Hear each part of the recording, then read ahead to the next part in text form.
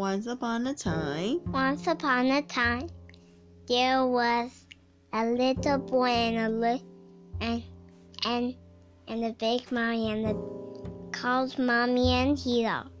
And then they went to a forest and then it was dark and night, and then Hilo had a lightsaber, and then Hilo just fight the monster, and then Mommy say, Hilo, what are you doing?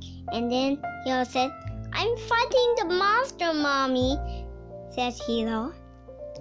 And then he was keep fighting the monster.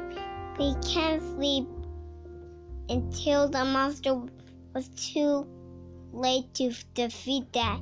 The monster got a true sword. And then the monster just fight Hilo and inside his bedroom.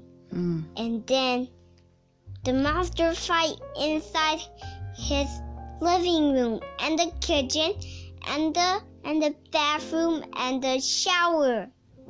And then the back and then small Hulk and small bad guy are not fighting.